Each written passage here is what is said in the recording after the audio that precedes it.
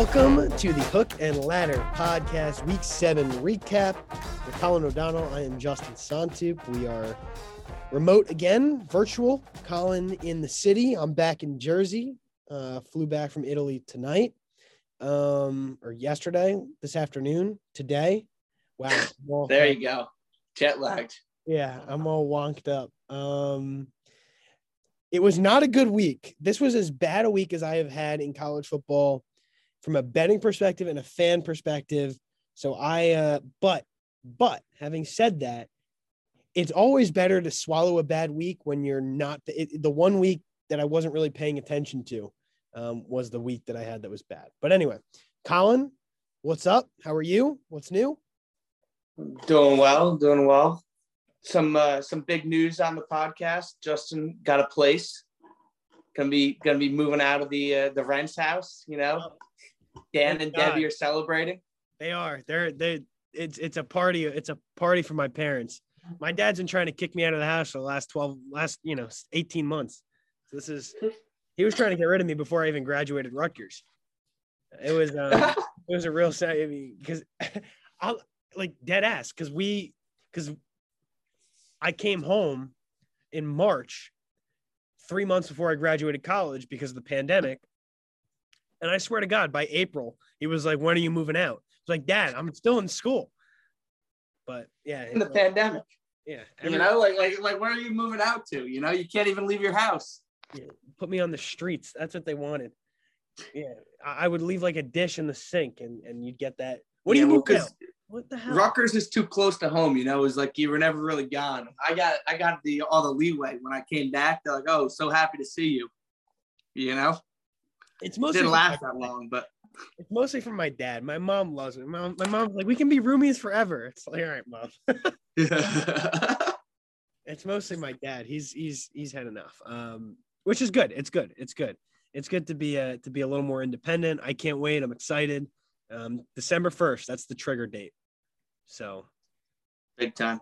I've got we'll have college basketball podcasts from the Big Apple or Big Apple adjacent. Yeah, we'll be figuring it out. Bowl game podcast too from back in person. So back in December we'll be back in person full time.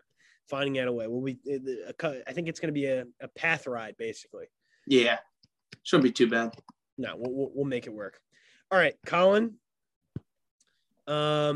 You won the week. I think this is the second or third straight week that you topped me. And you updated this spreadsheet, and because I really was detached all weekend. And well, you can always tell who's winning by who updates the spreadsheet first. You know, like if I'm having a good week, I'm in there updating. But like when I'm having a bad week, I load it up on Monday morning and everything is updated like right away. I was like, "Oh, why is this?" Yeah. So, I mean, I don't think you had a great week. No, I didn't. But you weren't losing money in this. I was about even with some live and then like random plays like Air Force. Yeah. But it was really Vanderbilt. Yeah. Like that money line sprinkle puts me not only positive on the week but positive on the year. Yeah. And they let Zeb Nolan go 80 yards in a minute. That was pretty brutal to watch. Well, we're gonna have to talk about that and pretty much everything else. I don't really. So let me do a quick look at my record ATS this week. ATS, I was 5 and I think 7. Yeah, 5. Yeah, 5 and 7, and I was 6 and 6. I lost 3 units total. I got a little too happy to go on the money line, and I think there were some dogs I was on last week that were just not it. Like I got baited from public dogs, and we'll talk about it a little more. But like, yeah, we'll get into it. Indiana pushed against the spread, and Texas lost against the spread. Those were 2 that I don't really regret. And we'll no, I would take those every day. Now, Colin, you were 6 and 6 against the spread, pretty solid. And yeah, 1 and 4 on the money line, but that Vanderbilt one. And Miami was fucking close to hitting too. Yeah. No, Miami was close, but Miami's plus 240, you know, like. Yeah. like that is the difference between I think, would that put me positive week of Miami win? Yes. Yeah. Okay. But it's Yes. it's not like a 7-10 hit, which yeah. So I mean, like, right. Yeah, we probably should have been on Virginia Tech or like TCU on the money line, but you're looking at it and you're a play away from Miami, Indiana. Indiana really should have won that game. Yep. You know, it kind of sucks to get a push there when they were the better team. I had 4.5 also in real life. So yeah, brutal. Yeah. Brutal. Anyway. Yeah, so let's just start. Yeah, let's do it. Do we want to touch on any of the on the Louisiana Lafayette App State game at all? Yeah, we might as well. That's a pretty big game, especially for Sunbelt. For Sunbelt purposes, like two pretty solid G5 teams for a while. And there's another big Sunbelt game later this week also. Yeah. Coastal at App State, I think. Yes, yeah, that is correct. Yeah, I mean, App State was a road favorite and they got smacked around here. Yeah. This line just did not make sense to me.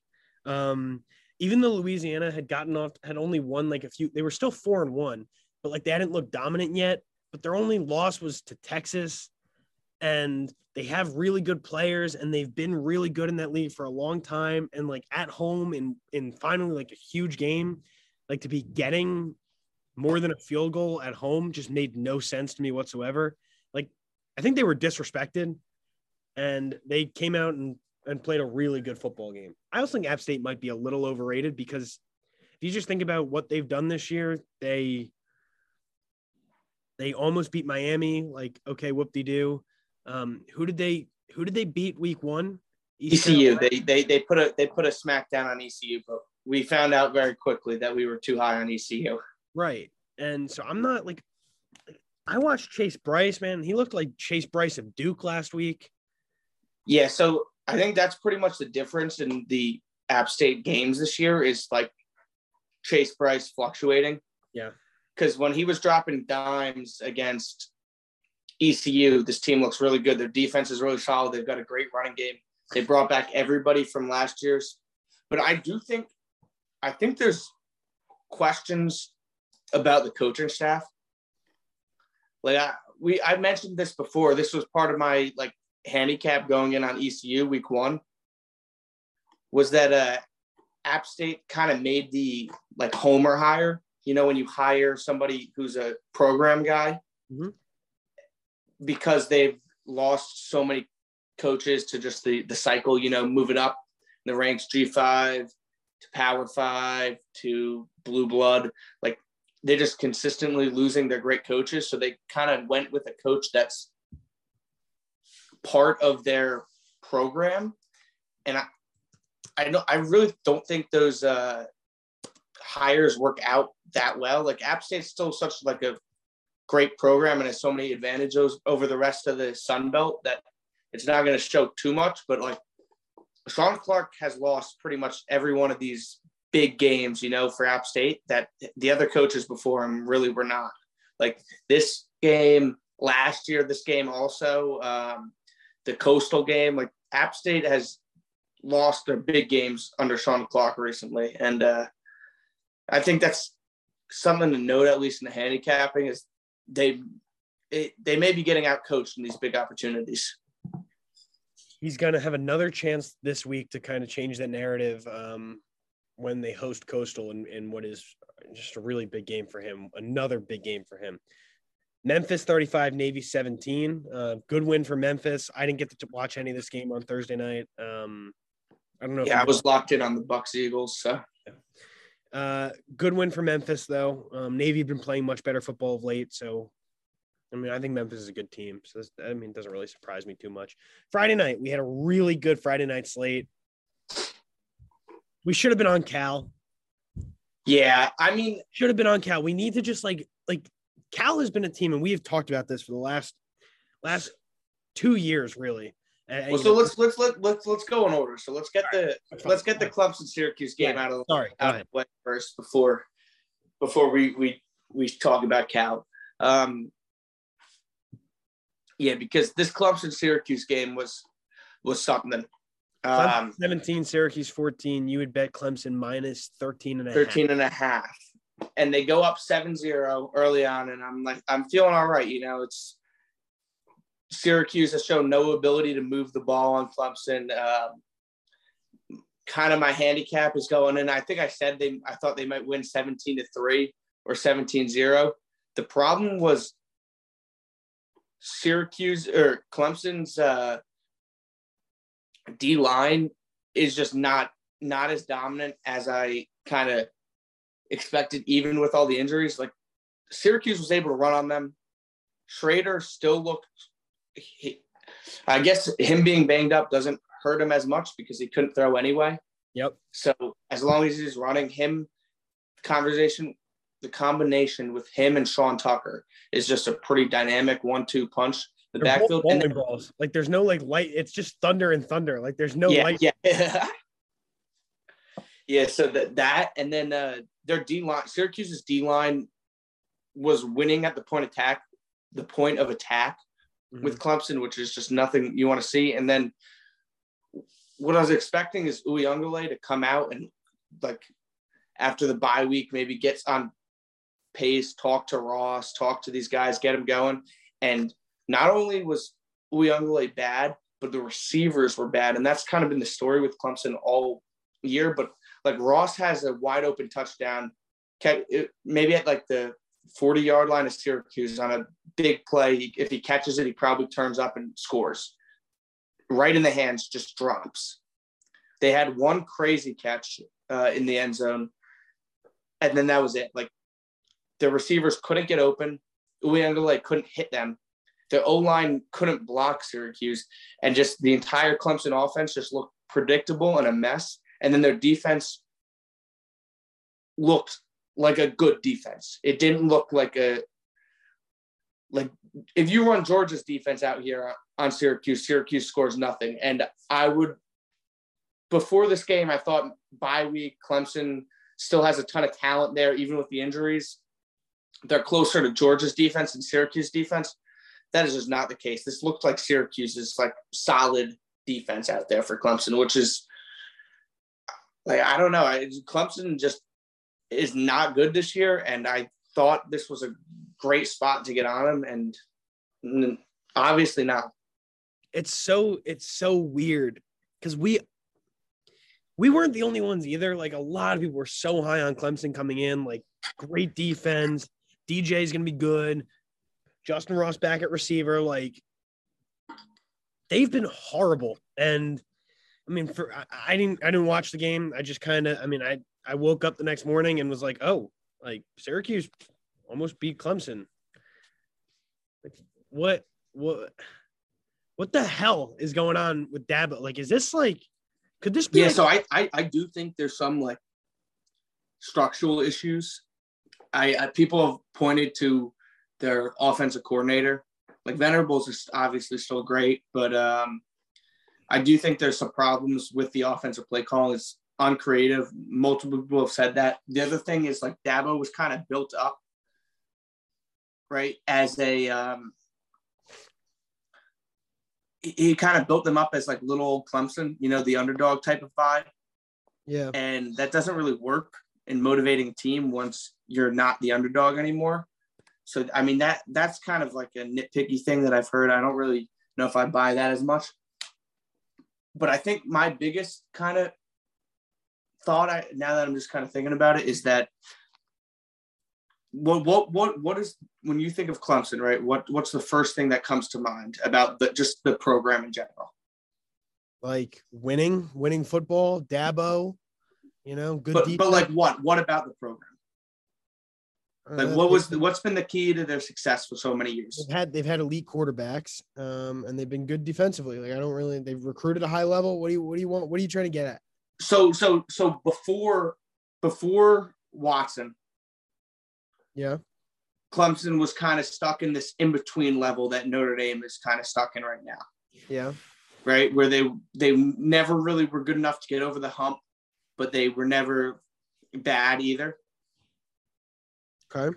And then they had 2 elite quarterbacks, Watson and Lawrence, back to back, both going to be studs in the NFL. Take them over the hump. Now they're back. Uyunglele looks like a solid college quarterback, but he's not, he's good. And the other thing, when you think about Clemson, is the continuity and culture they've kind of had for so many years. Venables has been the defensive coordinator for how long? Feels like it's been forever. Their offensive coordinator, who was the other one? They had joined Tony Elliott is the one right now. There was Rhett Lashley.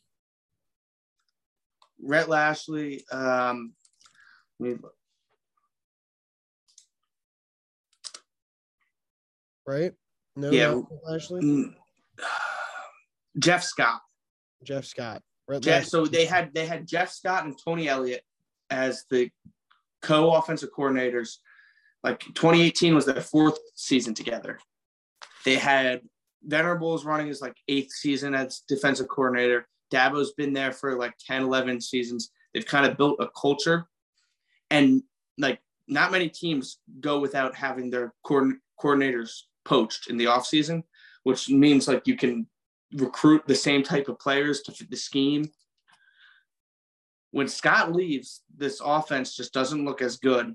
Last year, they had Lawrence to kind of keep them in check, but they couldn't run the ball at all last year.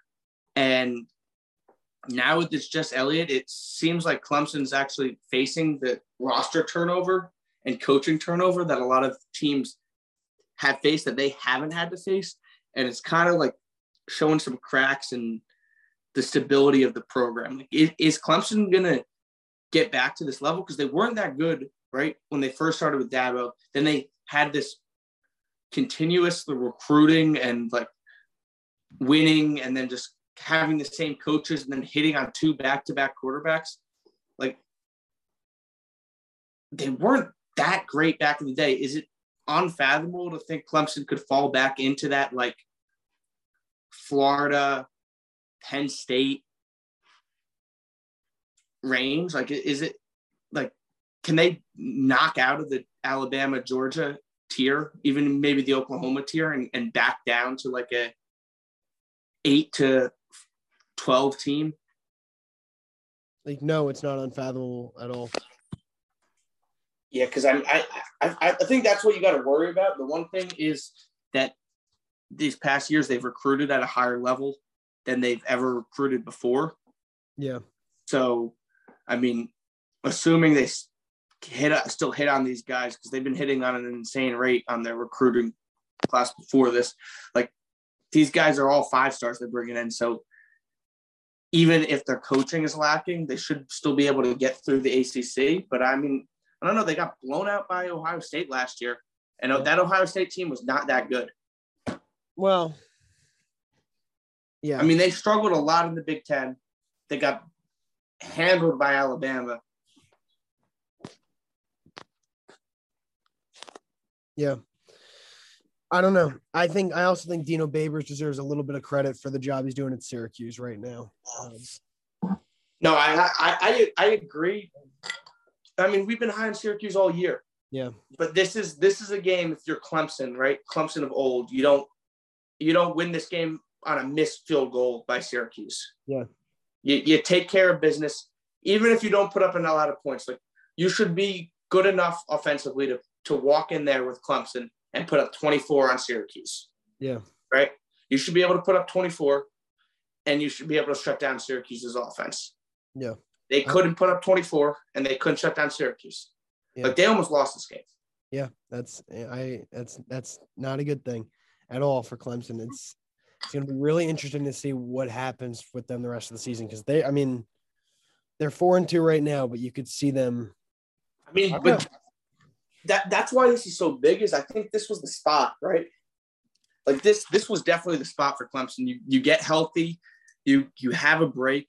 You're facing a team off back-to-back, brutal games going on the road. This is your spot where you come out and you kind of show we struggled early against BC and Georgia Tech and NC State, but this is still Clemson. We still have 5 stars. Like, we're not going to take that big of a drop. But now you're going on the road to Pitt. You got Florida State playing better, coming home at Louisville. Like, none of these games outside of UConn are you just going to walk in there and you're not going to, like, have time. Like, that was your bye week. That was your time to gear up and get ready. I don't know. I think they'll have a good chance against Pitt, but I mean, who knows at this point? Like, they've kind of been as surprising as any team has been in a long time with how bad that they have been so far this year. Oregon 24, Cal 17. This is just typical Justin Wilcox. This is what Cal is. They suck. You can't bet them as a favorite, but my God, as a dog, like, they can hang in and muck up every game and make it tight. And, like, we know this, and we should have been on Cal. Like, we should have been on Cal. Right? No? Yeah, I mean, I don't know if I would have, like, I understand it. It was just, it's a tough spot to play it for, at least for me, because even though, yeah, we know Cal, like, is going to muck it up, but Oregon lost 2 fumbles in this game, won by 7. It was just the factor of this being on the road, bye week, revenge spot is too many factors for me to really want to take Cal, even though, like, this is what they do. They cover spreads over a touchdown. Yeah. Cal should never be favored by underdogs by more than 7 points. Now, even though we are high on Justin Wilcox, Cal is 1-5 this year. Like, that's not good. So he can be a cover machine as an underdog, and that's good for us, and that's good for the bettors that, pay attention to it. But they're 1-5, and that's terrible. Oregon 5-1, but they've got plenty of problems. Like, they just look like a completely different team right now than the team that went into Ohio State and won, and now they're going to be underdogs at UCLA. And yeah, so I agree with that, but I do think, like, Oregon didn't look good going into Ohio State. They look good at Ohio State, though. Yes, but that's the only game Oregon's looked good at all year. Yeah. Right? Because before that, they almost lost to Fresno. It was 24-24. Right. Then they go in, they beat Ohio State, and that, like, every single game since then, they've struggled. They've just managed to get through. So I don't know if maybe they just had, like, they game planned all summer for Ohio State. Yeah. They do have talent. Their defense is good. Is Ohio State not that good? Travis Dye looked like a pretty good replacement for CJ Verdell in this game. Still going for 145 yards on the ground. Yep. Travis Dye is very good. Yeah. Brown is just, even with his stats, 20 for 28, but he has a 50% QBR. Yeah, he's just a meh quarterback. He's a game manager. He just throws the ball like 5 yards, and they run their triple option type offense. Their defense is good. If you face a team, maybe Ohio State was just the perfect matchup for Oregon, right? Their defense was good enough to slow down Ohio State, and Ohio State's interior was soft enough to get run on. Yep. Like, if they find a team that can slow them down on the ground, that's when Oregon gets into trouble. Yeah. The Oregon UCLA game this week is going to be really interesting. Yeah, game day's going to be there. Are they? Yeah. Chip Kelly's return. Oh, I love that. I mean, Chip Kelly's not really return, though, because he's not going back to Eugene. Yeah, but it's his first game against the Ducks with UCLA, I believe. Yeah. And the books are on to it, making UCLA the favorite. That's for damn sure. Yeah, I mean, 5-2, 5-1. Is UCLA still not ranked? Or are they ranked again? They might just be on the fringe of the top 25.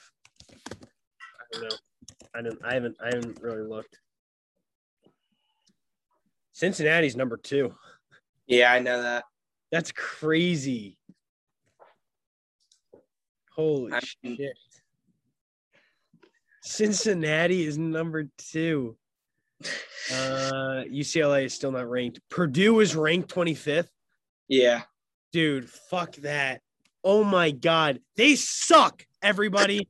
Purdue sucks. They just had their fluke game. What the hell are we doing here? What are we doing? So they suck. So look, if you're gonna look at it from a rankings perspective, it makes sense. Your loss, right? Our losses are what? Notre Dame and I don't know who else they lost to. Somebody. Oh, Minnesota.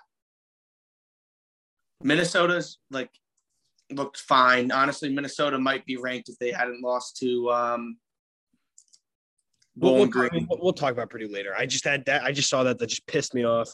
Yeah, but like if you're Wisconsin's gonna kill him this week. I'm telling you right now. If you're going from a pure rankings perspective, it makes sense because their loss is to Notre Dame on the road, and their wins are Iowa, who's was just number 2, is still ranked in the top 10, I believe.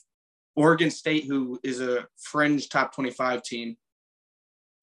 And then your losses are Notre Dame and Minnesota. Like not many teams have for teams of that, like 4-2, not many teams have a better schedule, wins, SOS. I don't know, however you want to phrase it.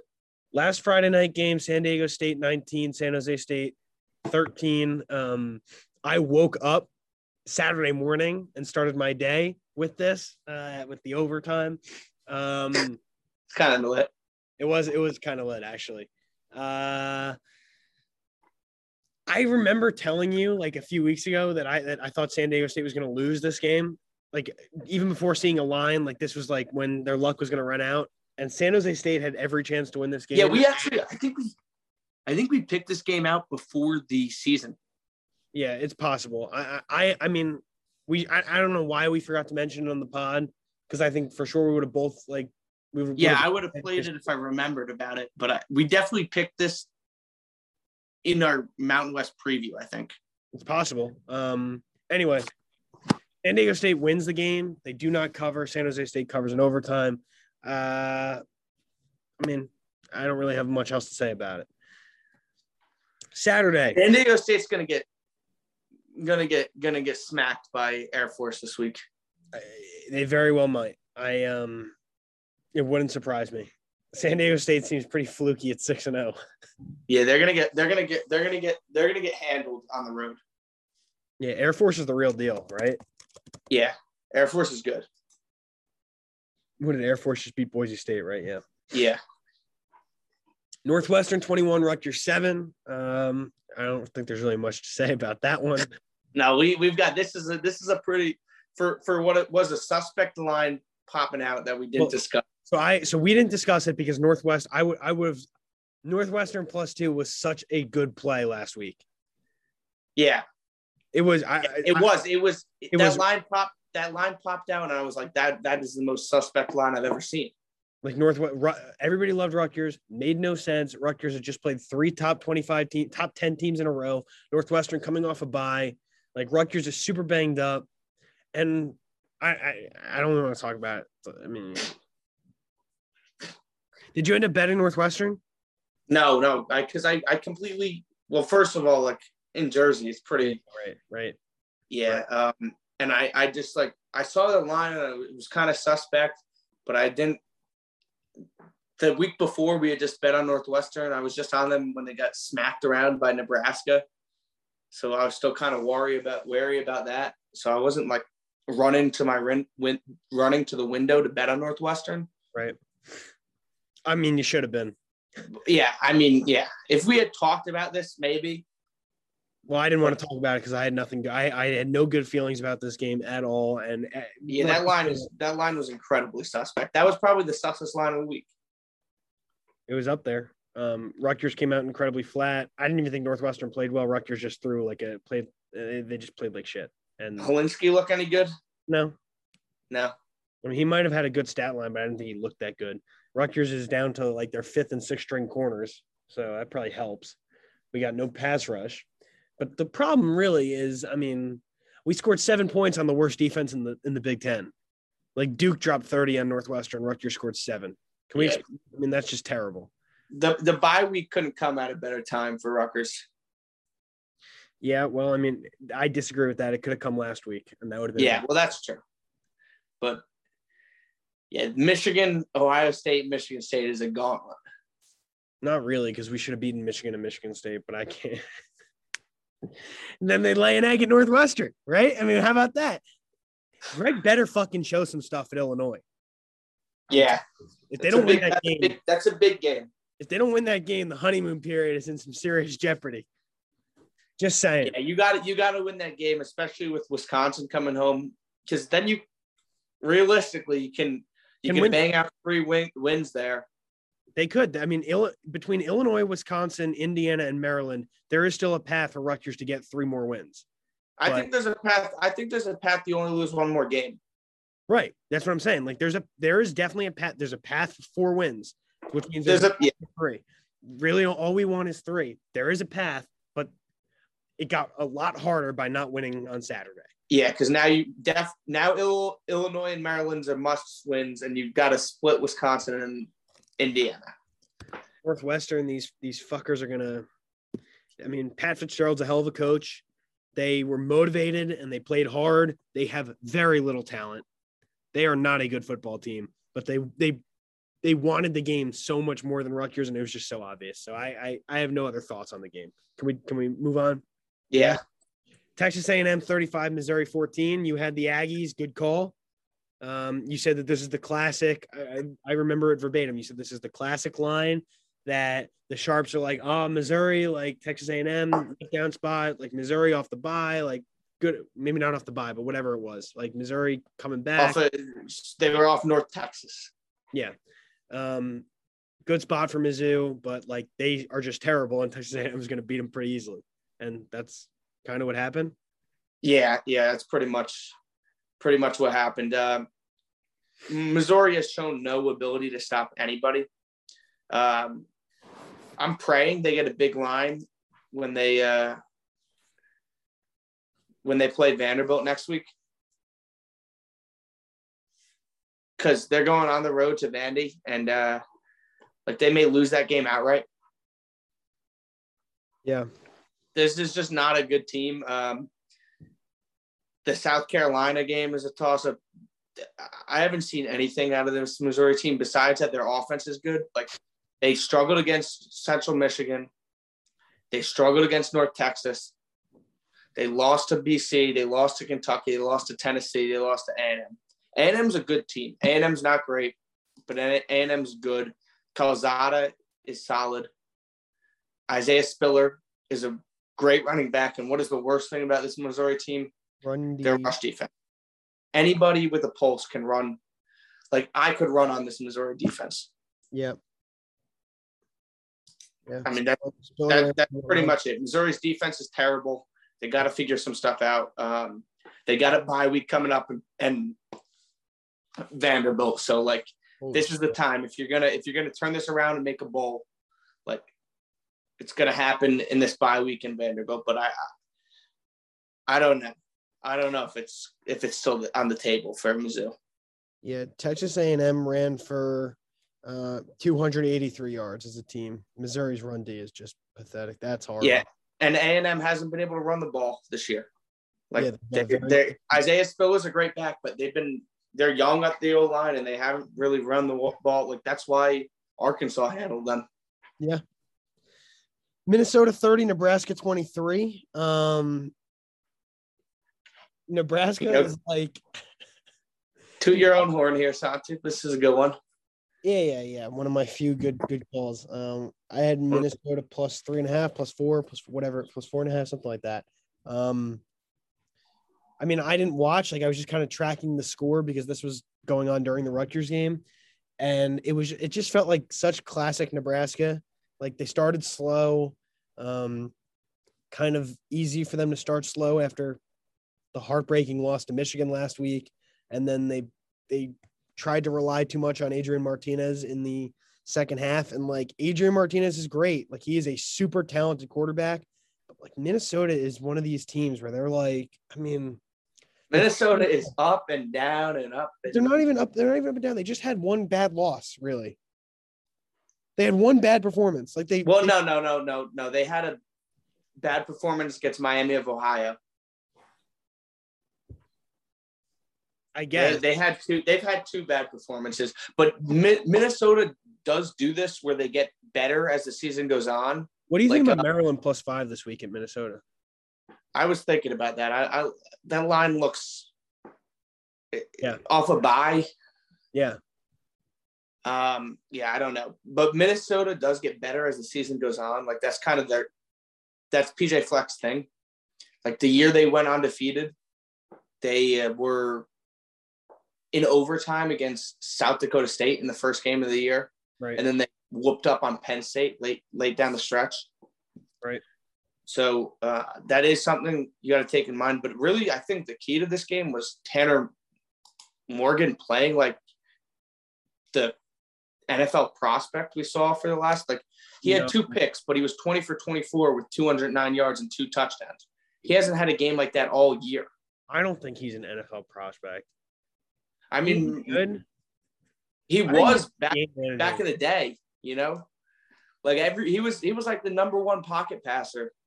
Yeah. When they beat Penn State that year, and he just has not looked good at all. Given them though, the Purdue win was in a downpour, which is something we probably should have mentioned before, but I didn't watch that game, so I didn't know about it until this week. So I think that had some effect on Tanner, and I also think that had some effect on Purdue's offense in that game. But yeah, this is classic Nebraska. You had this picked out. We both had it picked out. I just got scared because of Northwestern. I was being a bitch. It's on me. Should have bet this game. But you know, I mean, Minnesota's really good on the lines. Like they run the ball well. They're solid on defense. They're well coached, and like Nebraska's not well coached. And if you're gonna give me a home dog with the better coach and pretty like equal talent, like that's kind of time. And I mean, Nebraska may have like better stats and kind of better like advanced numbers. Yeah. But you gotta they're coming off a gauntlet going into this game. Like Oklahoma, Michigan State, like they blew out Northwestern, which had me scared. But then they had just lost to Michigan. It was like, how long are they going to keep this up before they need a break? And now they're finally getting that break. So maybe they'll turn it around, beat Purdue, and give Ohio State a game down the stretch. I think they could beat Wisconsin or Iowa. Like all the last 4 games, as long as they have this rest, is all winnable. Oh, dude, Nebraska is going to kill Purdue. Purdue sucks. Purdue's going to lose to Wisconsin this week, and they're going to get their asses handed to them by Nebraska. Purdue might not win another fucking game this year. All right. Let's get on to the next part before we. Anything else to say about this game? I'm trying to pull up the advanced stats right now. Let me see if there's anything interesting. No, because this is not a great week for me from an analysis perspective because I really didn't get a chance to watch much. I just kind of tracked the scores. But like I don't know. This just felt like a classic Big Ten battle. Getting points with the home team in a game that should be kind of messy, and it was, and Minnesota found a way to win the game outright. Yeah, really only thing I can find in any of these takeaways is just Tanner Morgan played a good game, and he hasn't done that all year. Cincinnati 56, UCF 21. Cincinnati is now number 2 in the country, and they might be – I mean, they're in the driver's seat right now to actually be a playoff team, which is wild. Yeah, I really think a 3-year process for them. Yeah, it is funny. I think as long as they don't drop a game, I think they'll be in the playoffs. We've had this argument before about just like that the committee doesn't hate G5 teams. It just doesn't. It ranks teams how they're supposed to be ranked, right? Like if you play a tough schedule and you go undefeated, people are going to cry all they want, but you have to give it to the team that played the harder schedule. Yep. Cincinnati finally has an argument where there's not a lot of teams that are undefeated. And even if they are, like Cincinnati has just as tough a schedule as anybody else. Yeah. So, yeah. And they're also just going to run up the score on everybody so that there's no, like, close games. So that's kind of a gambling aspect we've been missing out on that we might want to get on is just, like, any Cincinnati spread is going to be ridiculously inflated. Yeah. Right now. So it's good to take Cincinnati as long as you know the team can't keep up, like a UCF or a Temple.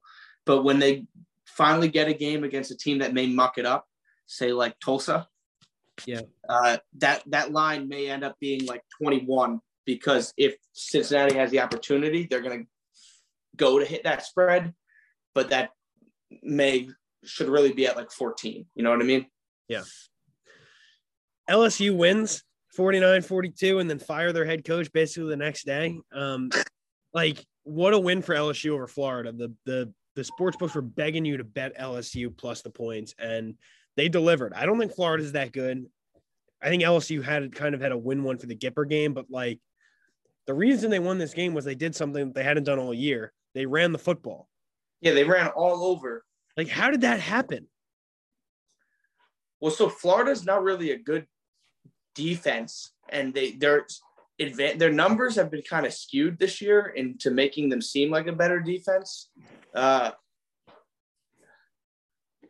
Because Todd Grantham is a pretty bad defensive coordinator, in my opinion. Most Florida fans have wanted him fired for a little bit now. But I don't know, like, how you just come out of this game and just run all over Florida, and how Florida allows that to happen is just beyond me. LSU hasn't run the ball on anybody all year, and then Tyrion Fleet Davis goes out, and is that his name? Did I get his name right? I think so. Yeah. He goes out and runs for 300-something yards. Davis Price. Yeah. LSU was moving 3.8 line yards per rush. Like, that means they're moving Florida on the D line. Yeah. Like, Jesus. I mean, yeah. What a letdown for Florida also. Like, I mean, Florida, so we thought Florida was bad, and this kind of lends credence to, is Alabama really that good? Yeah. Alabama struggled with this Florida team, and Florida has done nothing to bad. This is the most wide open year it's ever been in a long time. Like, This is Oklahoma's shot. This is as good a shot as Cincinnati's ever going to get to win the national championship, because this is as good a shot as Oregon's going to get. Like, none of these teams have looked dominant besides Georgia, and Georgia has problems. Like, there's no problems. Offense, for sure. So, like, this you'll see it on every board. This is why every Notre Dame fan is so mad about this season. But we have too many problems to be mad about not going to make the playoff. Like, bro, we barely beat Virginia Tech. We barely beat Toledo. Like, just take the wins and be happy. But it is frustrating that I think last year's team could win the national championship this year. Yeah. But, like, this year's team has no shot. Which is annoying, because last year's team got blown out in the playoffs. Florida made a quarterback change during the game. They went to Anthony Richardson. Both quarterbacks struggled, though. They threw 4 picks together, like, combined. I mean, I think at this point, Dan Mullen might just have to go with Anthony Richardson and be like, all right, I'm going with the young kid. Yeah, I mean, honestly, he might have to do it just to, like, keep people off his back. Yeah. Because last year was their kind of breakout year, and they still ended up, like, they beat Georgia, but they went 8-4.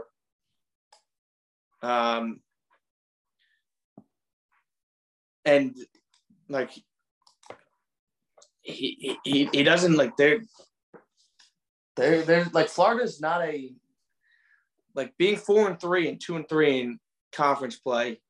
Florida's a very similar place to LSU, where you can get fired for behavior like that. Yeah. And you can't lose at Kentucky and at LSU, and now your next game is Georgia. That's tough. So yeah, There's a lot of problems with Florida right now, and their defense, like Grantham's got to be gone. He's got to be fired, especially after this performance. Like no way he survives the offseason now, because their defense was what was supposed to improve this year to make them an improved team, and it had kind of looked like it so far through the year. They limited everybody. They even slowed down Alabama, but 49 points to this LSU team, it's unacceptable. We had Texas -5 against Oklahoma State. Oklahoma State scores 16 unanswered in the fourth quarter to win 32-24. I don't really understand what happened. I mean, I think Oklahoma State's solid defensively. I think Mike Gundy does a really good job coaching. It's almost like they just keep doing what they do. Like they defend, they run the football.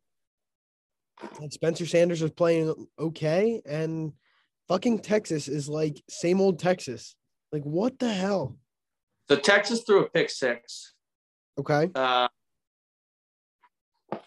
Oklahoma State is like Iowa. Yeah, they're Big 12 Iowa. Yeah, they're Big 12 Iowa. They just their defense is really good, and they make great adjustments in the second half. But yeah, I don't know. Bad game by Casey Thompson.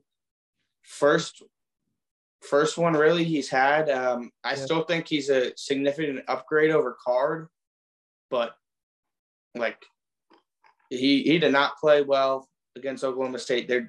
This is the first like great defense they played. Like Oklahoma has problems in the secondary. Texas Tech, we already know how bad their defense is. TCU's got a pretty terrible defense. So Texas's defense is bad, which is how Oklahoma State gets 32 on you. But I don't know. I don't know if I wouldn't take Texas again here, you know? I think I would too if I had you gave me the option. I think I would take Texas again. They collapsed in this one. Like just by following the score, that's the takeaway. Like it was 17-3, and they did throw an 85-yard pick six, and that just completely changes the momentum of the game. And then like Oklahoma State's just been doing enough. They're gonna get to what's coming to them. Do you think Oklahoma State's a contender? I mean, they are now. Like they are. They've got some impressive wins. They have some really good wins, but they're like the Baylor win looks better and better. Like winning at Boise State's good. I mean, yeah, they do, but it's yeah. I mean, they've got a really tough game this week. I mean, just look at the spread against Iowa State. Yeah, that's telling you something. Oh yeah. Michigan State 20, Indiana 15. Spartans find a way again to win, despite like not being a good football team. Yeah, so there's a couple of these teams, I guess now. Like Iowa's gone, but it's Oklahoma State and Michigan State are the last ones remaining with just like serious flaws that keep getting it done. Yep. Kentucky was another one. Notre Dame was kind of like that, but we lost. So yeah, Michigan State has serious flaws. I've been trying to say this. Like they are not good. No, they're good. They're well coached and they're solid. They're not even that well coached. They committed like 1 billion penalties. They got lucky. Colin, I really don't understand how this team is 7-0. Like they played a soft ass schedule. They have some good play. Like they're good. All right. They're good, but they're not. They're good. They're not. I don't even think they're top 25. They shouldn't have won this game. They got outgained by Indiana with Jack Tuttle. Like I don't even think they should be a top 25 team when all's said and done. No, they're a top 20. Look how soft the top 25 is. No, like obviously they are right now. Like they're 7-0 and like they're ranked in the top 10, but like fuck. Like I think that they are. I mean, I don't know. They're probably gonna win 8 or 9 games this year. Yeah, no, they're a top 25 team, and look, they're getting a bye before the Michigan game. Before Michigan, and they get that at home. As much as you want to say like the Spartans are the fucking public darling, Michigan is kind of similar, and neither of those teams better than Michigan State. Yes, yeah. But neither of those teams have really proved anything. Like, how much better is Michigan than Michigan State? Like, you get Michigan at home off a bye. That's gonna negate some of the advantages. So I think that's a winnable game for Michigan State. And then you go on the road at Purdue, and then you get Maryland at home. It's not unfathomable to say they're 10-0 before they lose at the shoe and lose versus Penn State. Yeah. Which is Michigan State. I hate Michigan State. I hate them. I don't think they're good. Like, it doesn't make any sense to me. Like, Peyton Thorne didn't even play well. Kenneth Walker didn't even have a great game. Like, if Indiana's offense had any like pulse, I think they have good game plans, and I think they're solid. Like, I think Peyton Thorne's solid. I think Kenneth Walker's a really good running back, and I think they're just an all around solid teams that's been getting some of these like bounce of the ball plays go their way. It just bothers me. Like, poor Indiana. Yeah, they're like Indiana of last year. They are like Indiana of last year, but like Indiana was likable. Like, this Michigan State team's not likable. You just don't like him because you said Mel Tucker was a bad coach. I don't think he's a very good coach. Come on. They're gonna be Fade City next year. Just letting you know. Yes, yeah. I know, but he's a good coach. Auburn 38, Arkansas 23. We had this pegged. Yeah. Like, Arkansas had just had such a brutal schedule, and like Auburn's a good football team, and Arkansas showed in the game against Ole Miss that they struggle to stop the run. Auburn runs the ball at a very high level, and like Auburn's strength is their run D, which kind of negates Arkansas' strength, and all that kind of played out. We were totally onto this game, and we were dead on. Like, that's exactly how it. I'm pretty sure that's exactly how it paid out. Well, also, really, I mean, Bo Nix had another good game through the air. Balled out. Yeah, like they were able to. He went 21 for 26. Yeah, 97 QBR. Like, Bo Nix was having a good game. They honestly, like, Arkansas slowed down the rushing attack for Auburn. It was really their passing that got them through this game. And I mean, Arkansas outgained them, but this is just such a tough spot for Arkansas they've been going through an absolute gauntlet, and like, Auburn's good.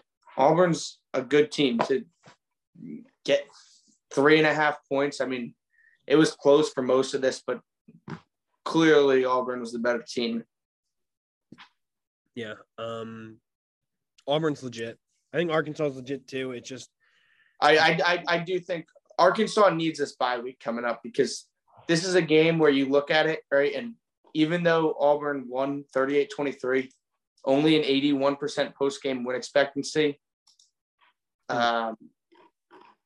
like, Arkansas outgained them, had more time of possession, and had 9 more first downs.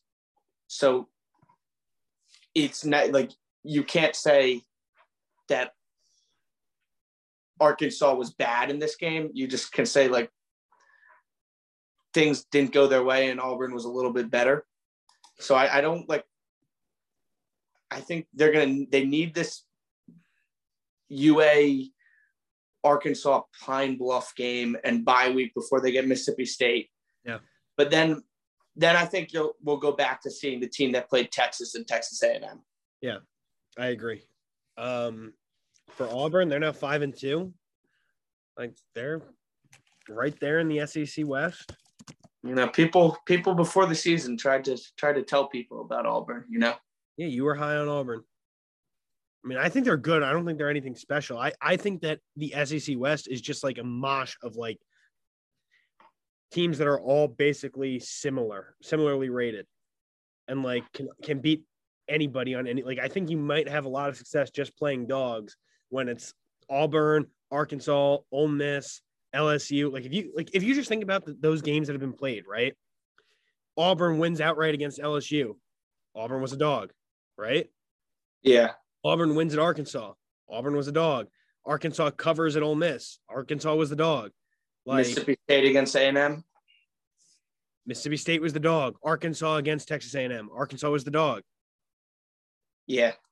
I mean, it's a dog year, but yeah, they are here. But I think specifically in that SEC West, you've got all these teams that are all pretty good, but none of them are really great. And like the difference between them are so negligible that if you just get the underdog, like I think you just take the points in these matchups. Is that not? I think it depends. But yeah. Of course, but I mean that. No. I mean, these are all like some of the best teams in the country, and they're all pretty similar. Yeah. Like it's going to be, if the SEC actually shows up in bowl season and doesn't just treat it like a practice, teams may be in some trouble. Purdue 24, Iowa 7. So most surprising result for sure of the weekend. Purdue, who fucking sucks, still sucks, goes on the road and wins at number 2 Iowa convincingly. Wasn't that surprising though? Iowa's looked like garbage all year. I mean, it is surprising because they were number 2 in the country. Yeah. It's surprising they got like dog, but Iowa's been playing with fire all year with just this terrible offense and just getting a ton of picks. And then Petrus throws 4 picks. Yep. And what do you know? Just reverses, yeah. They get outgained by 200 yards, lose 24-7 at home. Aiden O'Connell goes 30 for 40 with 375 yards, 2 tutties, and David Bell puts up 240. Yep. Yeah, Purdue was clearly the better team today. This is why everybody they have a solid passing attack. Yeah. Yeah. This is why everybody loves Jeff Brom. He does this. He finds a way every other year to do this, to pull this magic. Well, so Purdue's kind of a weird team because I really think they played solid outside of their passing attack is good. Like Aiden O'Connell's a pretty good quarterback. I remember watching against Notre Dame, and he makes throws that you just want a guy to make. He makes those solid throws. They throw the ball so much. They don't really run it. They can't really run the ball. But, I mean, in the Notre Dame game, they were in that for most of the game. Notre Dame just kept them in front. In the Minnesota loss, right, they outgained them by 200 yards and lost. And then in the Illinois close game, they threw 2 picks. Like a couple of his incompletions were picks. Like I think Purdue's offense is solid. I think Aiden O'Connell is one of the better quarterbacks in the Big Ten, but that's about like I'm not sold on Purdue. I'm telling you right now, Wisconsin is going to destroy them next week. Yeah, I mean that wouldn't surprise me, but I don't think they suck. I think they fucking suck. And I'm jealous that they got a big win. Yeah, I know. It's funny. It's funny because you hype up all the Big Ten teams like the Michigans, the Ohio States, the Wisconsins of the world because you're like, we're not going to beat them. Like they can go have their fun, be really good. Like that's good for us, makes the Big Ten look better. But if any of the like middle class Big Ten teams start sneaking up doing well, you're trying to drag them back down. Are you fucking serious? Purdue? We beat Purdue last year. They're not allowed to do this shit. Yeah. It should be us. It should be me. That is exactly how I feel. It is a good win for Purdue, but like I think Iowa was completely overrated, and I think there's gonna be a really good. There is a really good opportunity to fade Purdue coming up this week. I was just so overrated, man. You're right. They were playing with fire all year, relying on the picks, and now they're gonna go at Wisconsin next week too. Yeah, it things could unravel for Iowa. Yeah, at Nebraska to end the season. Yeah. I wouldn't make them too big of a favorite with Minnesota coming to town either. No, I agree. I could see 3 more losses. I could too. Imagine this team ended up 8-4. It'd be pretty classic, wouldn't it? Very typical Iowa, for sure. 8-4, 9-3, classic Iowa. Baylor 38, BYU 24. I had BYU +6. I think I might have to start buying the hype in Baylor. Bohannon, man. Bohannon's the real deal. It's not really Bohannon. It's the run game. It's the whole run game. Abram Smith. Yeah, but it's him in combination with the run game. Yeah, I don't know. Like his QBR is still insane. Baylor was I was pretty impressed with them. Baylor is good. Where is he? I'm gonna pull him up. I thought it was more Baylor's run game. Baylor ran all over BYU. BYU is pretty solid offensively, but their defense was pathetic. Yeah. They couldn't stop anything on the ground. He's 16 in the country in QBR between McGee and DTR. Like, he's a good quarterback, and Baylor's pretty solid. Yeah. I anticipated BYU giving it more of a fight. But like I thought BYU played well. Like, there were just a couple of momentum swings. Like they like a 4th down that didn't get, a missed field goal here and there. You were watching this game? No, I looked back in the score. I was like, how the fuck did this happen? And I looked back in the 5 plays. Like, there was I definitely was not watching it, but that's what it looked like. And then, you know, when you see that that Baylor ran for like 300 yards, like, you give up 300 yards on the ground, you're not gonna win, especially if unless you're playing Navy or Army, like, you're not gonna. Yeah, win. It's kind of crazy. They gave up. It was 534 total yards. Yeah. Like, Baylor really moved the ball, and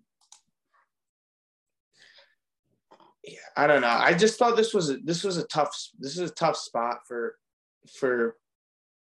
BYU. Like, I know you were looking at the bounce back game here, but it's tough to have Boise come at home and lose and then go on the road to a good Baylor team.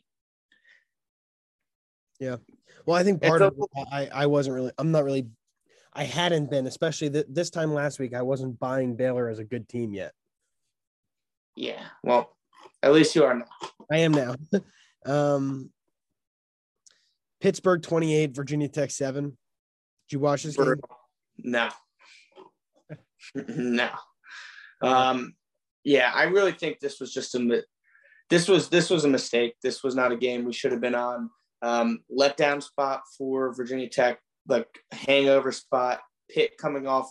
Did they have a bye the week before? No, Pitt just blew out another, like, mediocre ACC team last week. Okay. All right. Well, same thing. Rested Pitt coming off of versus a Virginia Tech team that was in a battle in front of a sold-out crowd. And then the other thing was Burmeister was hurt in the Notre Dame game. He looked hurt in the Notre Dame game. He ran for a touchdown but didn't throw. Then when they tried to get him to throw when they're down 3, he airmailed it twice. And you started talking about this game, and I was like, oh, perfect time. Root for Virginia Tech. Help Notre Dame's SOS.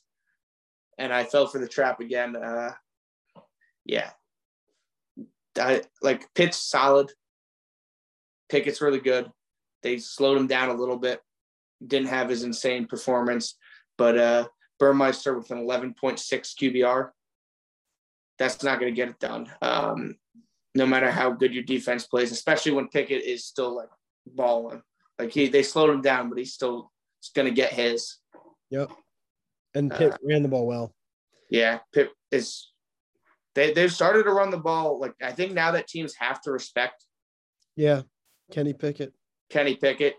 They've been able – I think this is back-to-back weeks.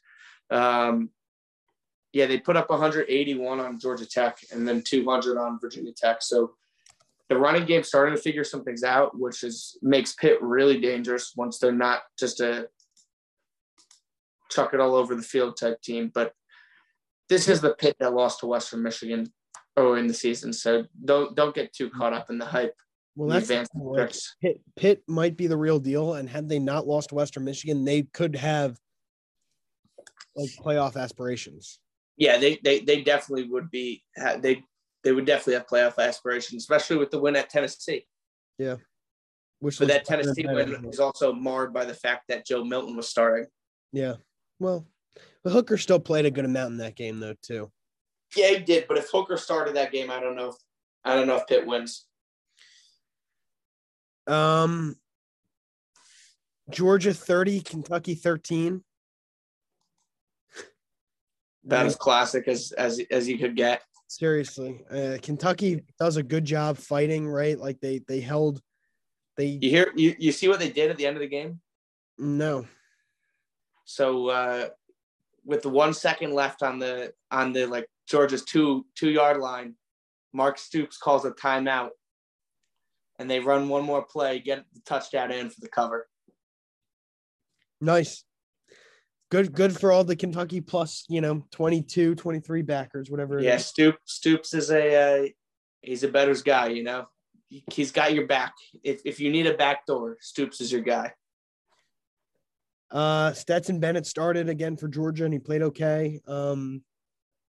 He's really not asked to do too much. He's just asked to be a game manager, but he did a solid job. Kentucky's kind of like miniature Georgia. Like they try to win games with defense and a run game too, but like you can't really do that when you play Georgia. And that's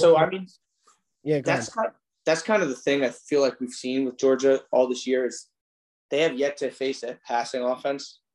Yep. Like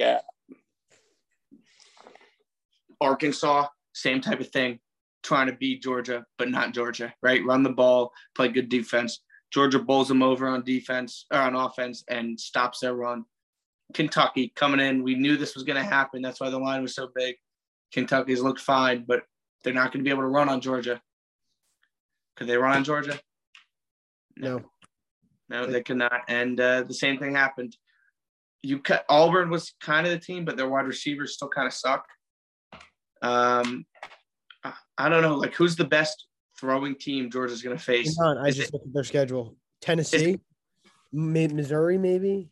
Is Missouri the best matchup for Georgia? Florida, Missouri, Tennessee, and Georgia Tech, essentially. So Missouri. I mean, maybe Tennessee with Hooker. But they still run the ball so much with Hooker. It's like a play action, but I guess it's a little more modern than just like Kentucky and Arkansas try to run at you. Tennessee kind of like moves it around. Yeah, like I wish Georgia was playing like an Ole Miss or something. Yeah, exactly. That would be a fun game to watch. I think you're right. I think we are trending towards we might be trending towards, Colin, a Georgia-Ohio State semifinal where like everybody loves Georgia. Oh.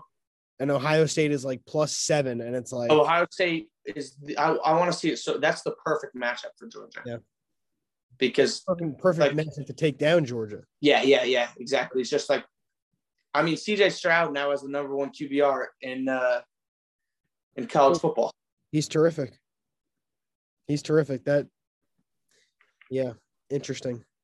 UNC 45, Miami 42. We both had the Canes +7.5, and that looked dead for a while, but they rallied at halftime and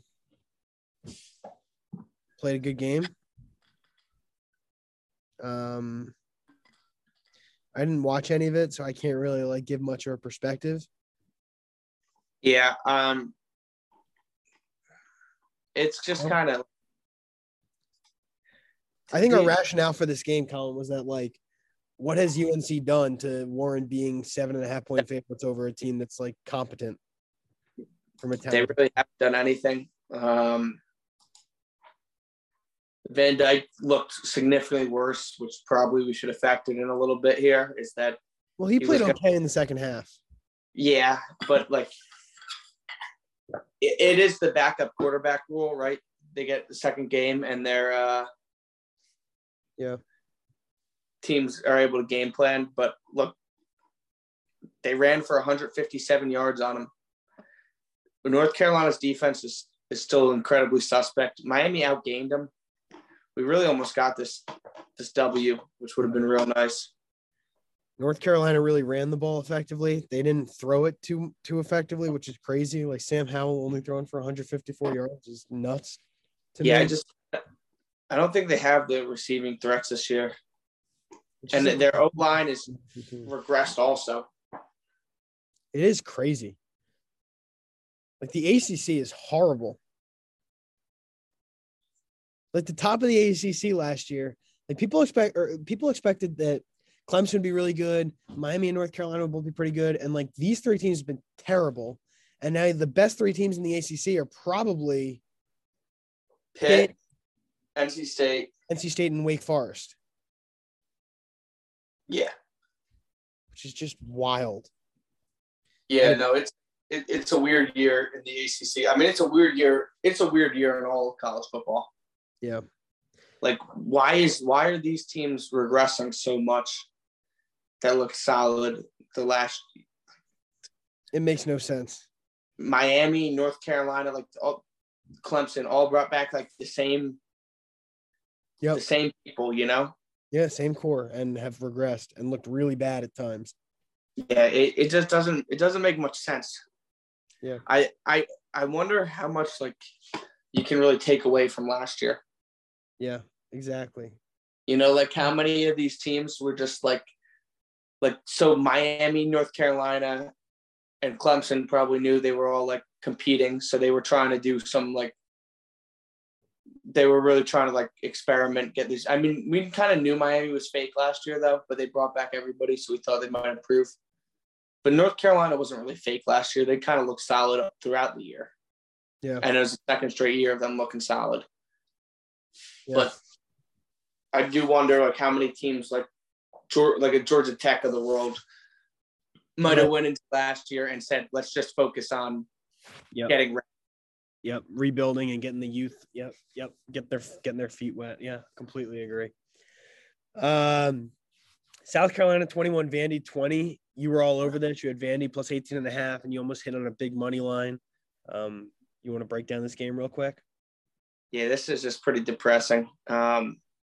You know, when you're staring down the face at a plus 710 money line win with no strings attached, you know, it's just a one bet. Like you're feeling great. Like, I mean, it's just sad. It was sad. It was really sad to see this go by the wayside. Ken Seals got hurt early in the game. The backup comes in and plays solid.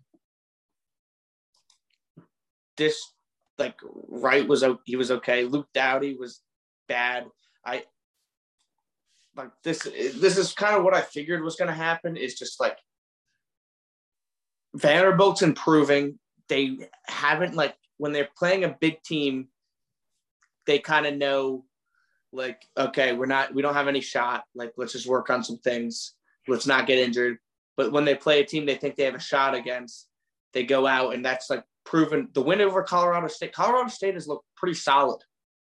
Yeah. You know, like they continue to win games in the Mountain West right now. I believe they're in first.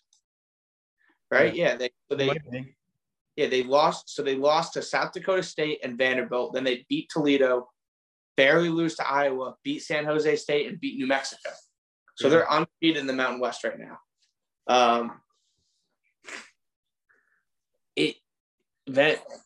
Vanderbilt is just not that bad, and South Carolina is bad.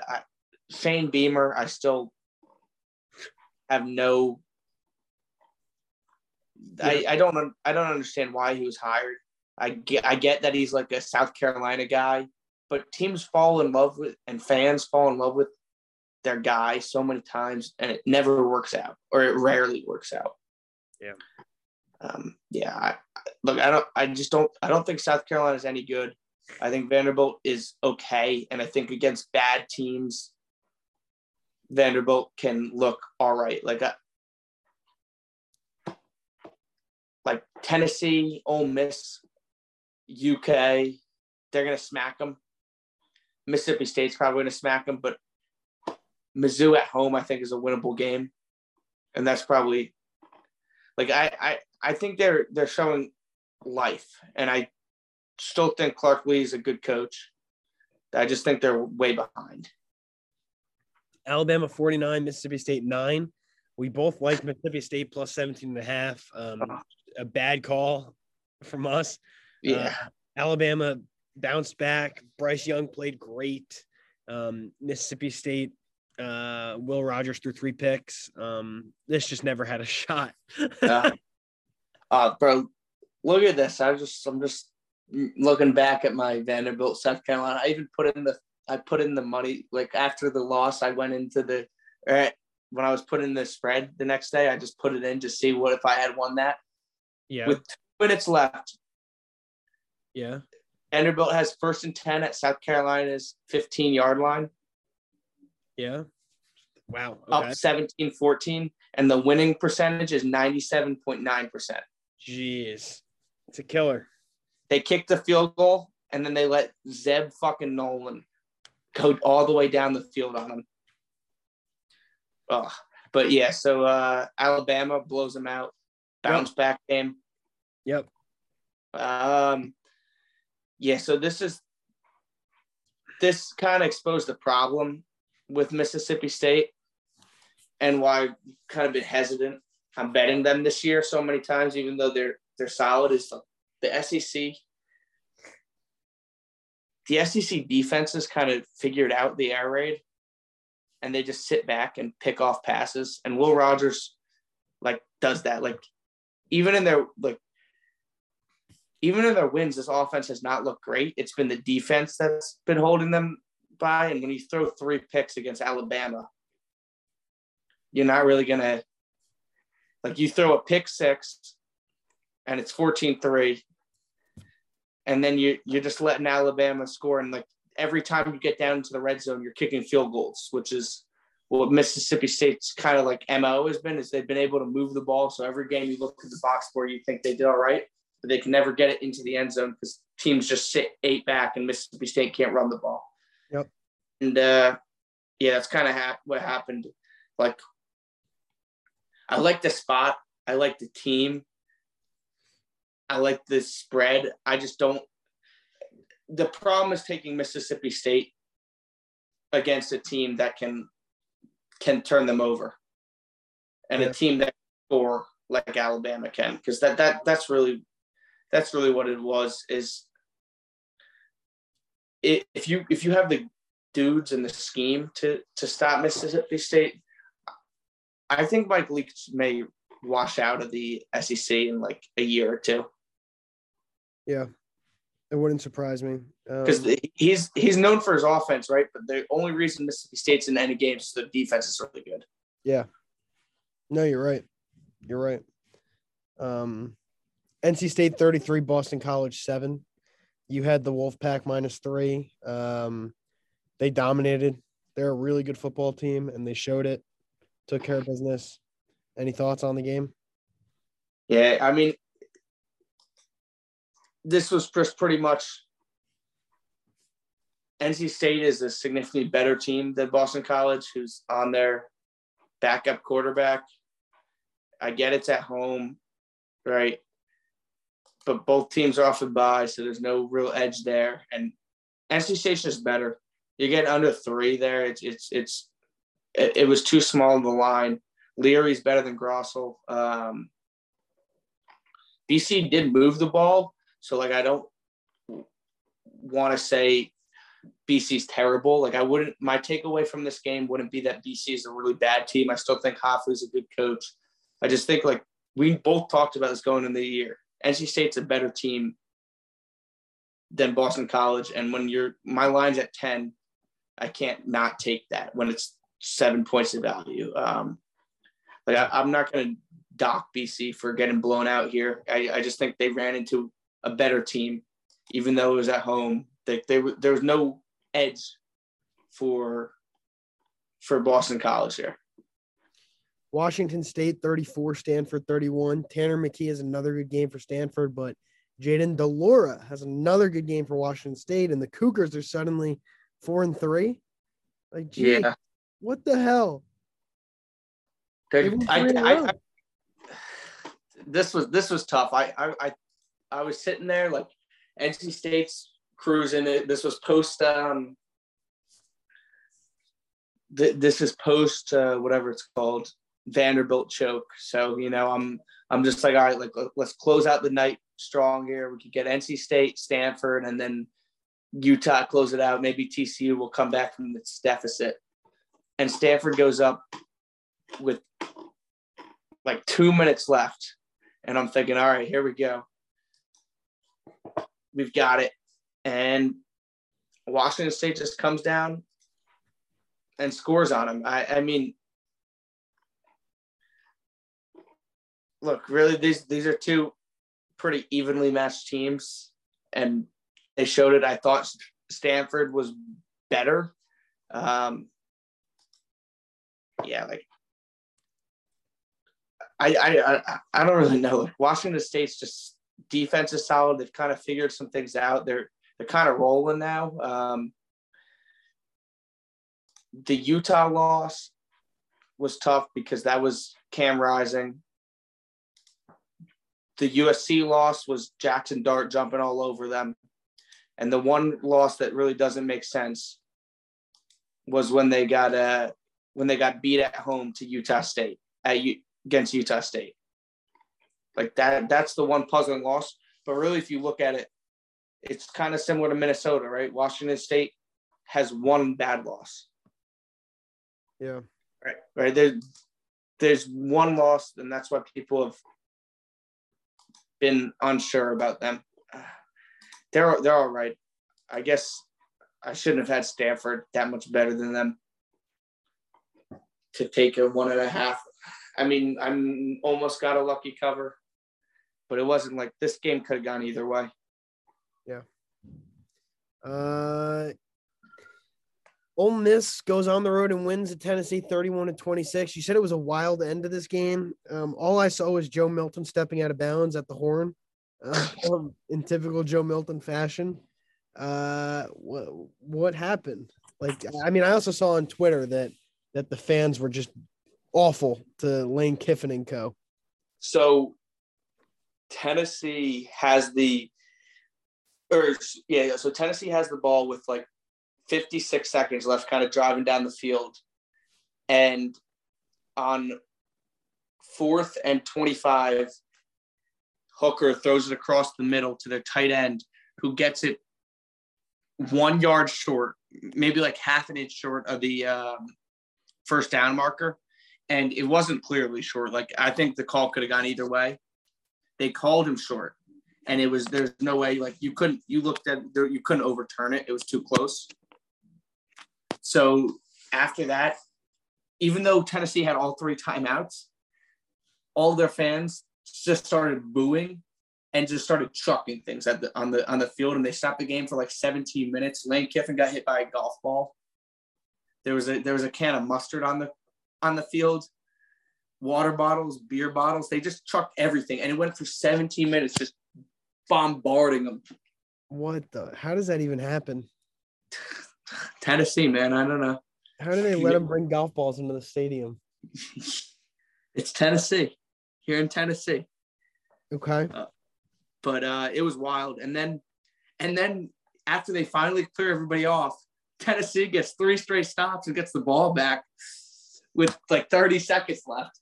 And you're like, are they really going to win this game now after all of this? And Milton and Hooker's driving him down the field. He gets a first down. They're like within like 30 yards. And he got hurt on the last series and was kind of hobbled. And he just, right as they get the first down, he like falls down on the ground, hurt, and has to come out. And in comes Milton. First thing, he rolls out to the left, throws it into the end zone, just high of the receiver. Classic, Milton overthrowing somebody. Yep. And then it's the next play, and he's rolling out, and there's zeros on the clock. And he just runs down. He takes off with like 30 yards. And then he's like, he's at the 20-yard line. It's clearly zero. Like there was 3 seconds left on the clock when he started this play. So you knew it was the last play going in. And he runs out of bounds. Like he didn't even get hit or like try and like trucked out. When I saw him take off, I was like, what are you doing? And then when he's taking off, I was like, okay, like, I guess he's going to try and like make it himself, or he's going to just chuck the ball backwards. No, he just waltzed right out of bounds. Tennessee's good. That's my takeaway from this game. When Hendon Hooker's playing quarterback, Tennessee's a pretty good team. Like, I've come around to them being all right, you know? It took you finally winning a bet on them to finally realize it. Winning a bet even against them. I mean, I think Ole Miss. Yeah, that's what I meant. That's what I meant. Like, you won against them, so now you can admit you were wrong before. Yeah, exactly. Ole Miss looks solid. I mean, typical Matt Corral played a really strong game, and Ole Miss wins on the road, but Tennessee is legit. And they play Alabama, I think, this week, right? Yeah, they do. I wouldn't be taking any Tennessee until until you know who's coming out at quarterback. It wouldn't even matter to me against Alabama, but no, it wouldn't either. But like, I mean, if they had Hooker, they could probably put up some numbers. Yeah.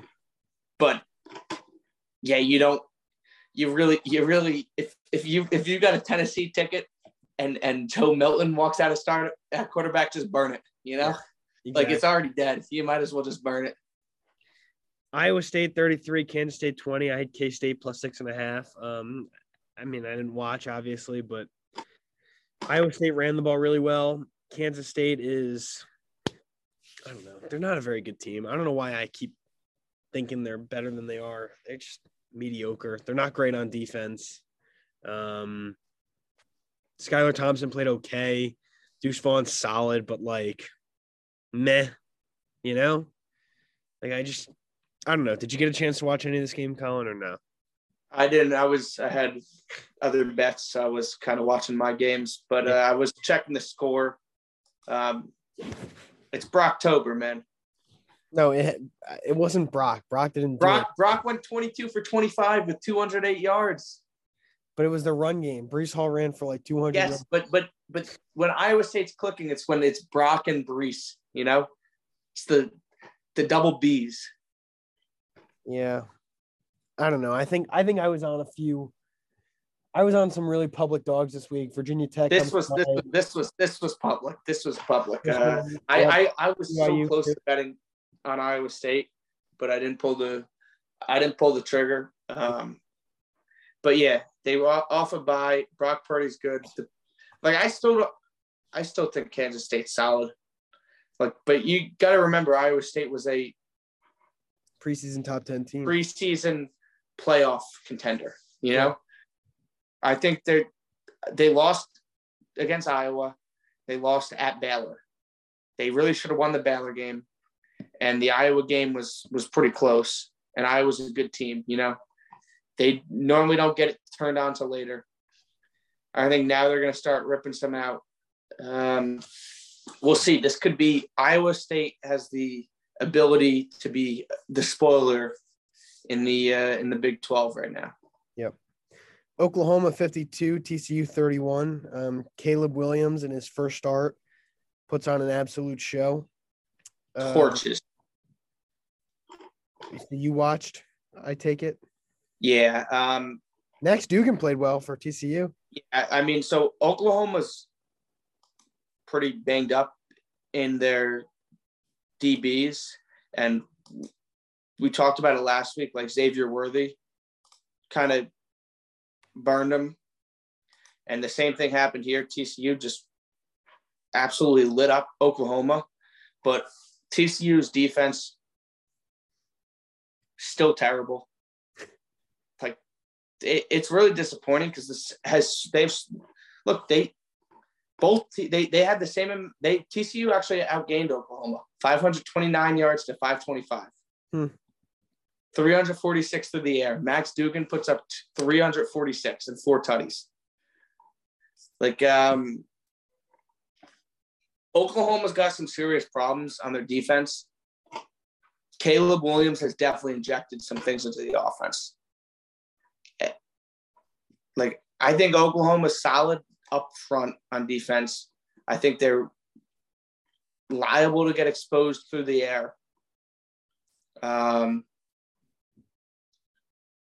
I don't know. I'm not gonna like anoint Caleb Williams though. You know, everybody's doing it. I feel like every podcast I've listened to has kind of given him the crown. He's better than Rattler. He's playing better than Rattler, but you have to look at these two defenses he's just played against. Texas' defense has been horrible all year. TCU's defense has been even worse. Yeah. And you're not going to get a feel against Kansas, and you're not going to get a feel against Texas Tech. Right. You're going to know their final 3 games at Baylor, home against Iowa State, at Oklahoma State. That's going to be the first test you're going to see is if Caleb Williams is the real deal. But by then, he's going to be settled in the offense, so you might miss your opportunity. Right. I don't know. Oklahoma looks like the Oklahoma of years past now. They look like a playoff contender. Like, can they beat Georgia? Probably not. Can they beat Alabama? Probably not. Would they even beat Cincinnati? I think that's a tight game. I'd probably give them the edge. That might end up being the 2-3 game also, you know? Yeah. That'd be a good game. Both of those teams have the ability to win it, I think, versus like if you throw Oklahoma against Alabama. I agree. Or Georgia against Cincinnati, you know? I'm with you completely. UCLA 24, Washington 17. I was on Washington -1.5. The line stank. Turns out it stank for good reason. Washington just continues to be terrible at football. Is there any more to say than that? Like, I didn't feel like UCLA played a very good game. Like, why? What? That was a great. That was a good. Well, that's what it is. To the point, you know. Well, Washington continues to. Yeah. Like when you wake up and this is what you see, that like Washington, like UCLA. I don't understand why UCLA didn't win this game by more. To be honest. Did you watch it? No, just looking at it was 4 a.m. But just looking at the stats, it's like DTR had a great game. Charbonnet had a great game. And like they only won by 7. Like nobody on Washington did anything special. Their 4th down stops. I didn't watch any of this game, but yeah. So 2 picks. They didn't run the ball really that effectively. I mean, UCLA ran the ball effectively. Yeah. I had listened to somebody talking about it that which is true, is Washington's defense is great through the air, bad against the run. They weren't even good through the air against UCLA. I mean, good game. They threw for 183 yards. Like that's pretty solid through the air. But yeah, I don't know. Washington finally got some players back on offense, and I mean, Dylan Morris didn't look as bad. He still threw 2 picks. I mean, this was a tie game going in the 4th quarter. Like, I guess my bet was freaking live in the 4th quarter. Yeah, it was live. You've had enough. You continue to come back to the Washington well to no avail. I know. But this is the week. This week is? Yeah. Who do they have this week? Arizona. No, I'm not betting them against Arizona. The line's 15. You think they're going to cover 15? You know the score of the Arizona-Colorado game? 34-0. Is Colorado that much better than Washington? No, they're not. But I don't know. Maybe. I don't know. I haven't really looked into this week enough. Yeah, I don't know. This week. That's the one. This is your get right game against a terrible Arizona team. It's a good point. It is 10:30 in Arizona though, and that is a big Pacific Northwest teams going down to Arizona always struggle. Air Force 24, Boise State 17. Yeah, I ended up on this game. Didn't give it out really. Bud Elliott convinced me when I was listening to his picks. I was like, you know what? Boise State's off a emotional win. Air Force is always good. This year they run the ball really well. Triple option, you know how it is. Yeah, they're the best of the triple option teams right now. Only losses to Utah State. I guess, is Utah State even that bad? Why? They're 4-2. Maybe that loss isn't even that bad for Washington State. But yeah, I don't know. I didn't watch much of it. I just had money on it. Yeah, not too much to say about it. Yeah, I was happy. Utah 35, Arizona State 21. We were all over the Utes. They came from behind, won with they outscored Arizona State 28-0 in the second half. I like this Utah team. I think shit's starting to click for them. Utah, Iowa State teams to ride down the stretch here. Like things are clicking. Like I think they battled adversity early on, and like they are clicking. Like that is an awesome win to come from behind against a really good Arizona State team. Yeah, emotional game at home. Now, I agree 100%. Utah is a great team to back down the stretch here. I think they've gotten – look, they had the BYU game where we've mentioned this before, just like first of all, Charlie Brewer wasn't that great. They've made a switch at quarterback, which is a big upgrade. Yep. Also, just like a confluence of things with just a massive game for BYU on the road. BYU has probably been prepping for that all year. Yep. Then you lose to San Diego State, where you make the quarterback switch halfway through and come back. Now you have the Washington State win, looks good. You finally get the monkey off your back, beating USC in the Coliseum, and now you've beaten Arizona State at home. Like, this team is in control of their own destiny in the Pac-12, and I mean, you get Oregon at home to ruin their UCLA. Yeah, you get UCLA at home. You get Oregon at home. I mean, I was more talking about you get Oregon at home to ruin the Pac-12's playoff chances. Yeah. You know, if Oregon's still alive going into that game, wrap it up. Yeah. But yeah, no, this is a team that's figured things out and is kind of this is a team I like to look to back down the stretch. There's a couple teams like that. Them, Iowa State, I think. Oklahoma somewhat, but I think there's still some issues. Yeah. I'm trying to think if there are any others. I